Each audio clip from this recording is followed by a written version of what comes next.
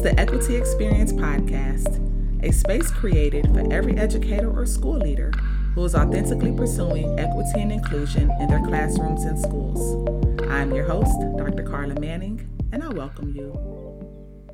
Hello, and welcome to another episode of the Equity Experience Podcast, where I am your host, Dr. Carla Manning. And on today's show, I'm going to share with you an excerpt from an online magazine from a company called Teaching Tolerance, which I'm sure many of you all as listeners have heard of. And the name of this article is called How Can We Build Anti-Racist White Educators?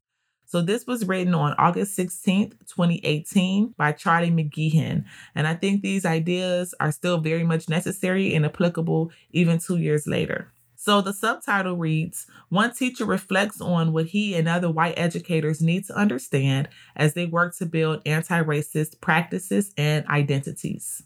So I'm going to begin the article. And like I said, I'm just going to share directly what Mr. McGeehan's thoughts are, and I will include the link to the article in the show notes below. In addition to examining our own racial identities, white educators should follow people of color in this work. Their voices and experiences should always be centered. But we must also push back against the notion that people of color should be burdened with the responsibility of guiding white people through this work. Following anti-racist activists and educators who are organizing on social media platforms is one step that white educators can take today to better understand the work that others are doing. Through our study and conversations, we are working to see the ways we are trapped by history and an ideology that sometimes cloaks itself as normal. In doing so, we've developed a few key guidelines to shape our approach to this work. We believe that these can be instructive to other white educators working to build their own anti-racist identities and classrooms. Number one, white people have a responsibility to work with other white people to build anti-racist identities and practices. It is not the burden of people of color to do that work for us. We can and should talk critically about racism and white supremacy, even if there isn't a person of color in the room. Number two, true anti-racism training must be ongoing and it must involve networks to support us in this practice.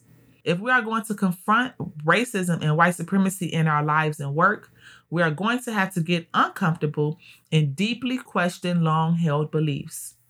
We'll need to build and maintain relationships with other folks in the work with us. While on-off implicit bias trainings are a useful step, they are not enough. The work of building identities and practices that push back against white supremacy in our society must be an ongoing process. Number three, this work must be accountable to the people of color who find themselves targeted by racism on a daily basis.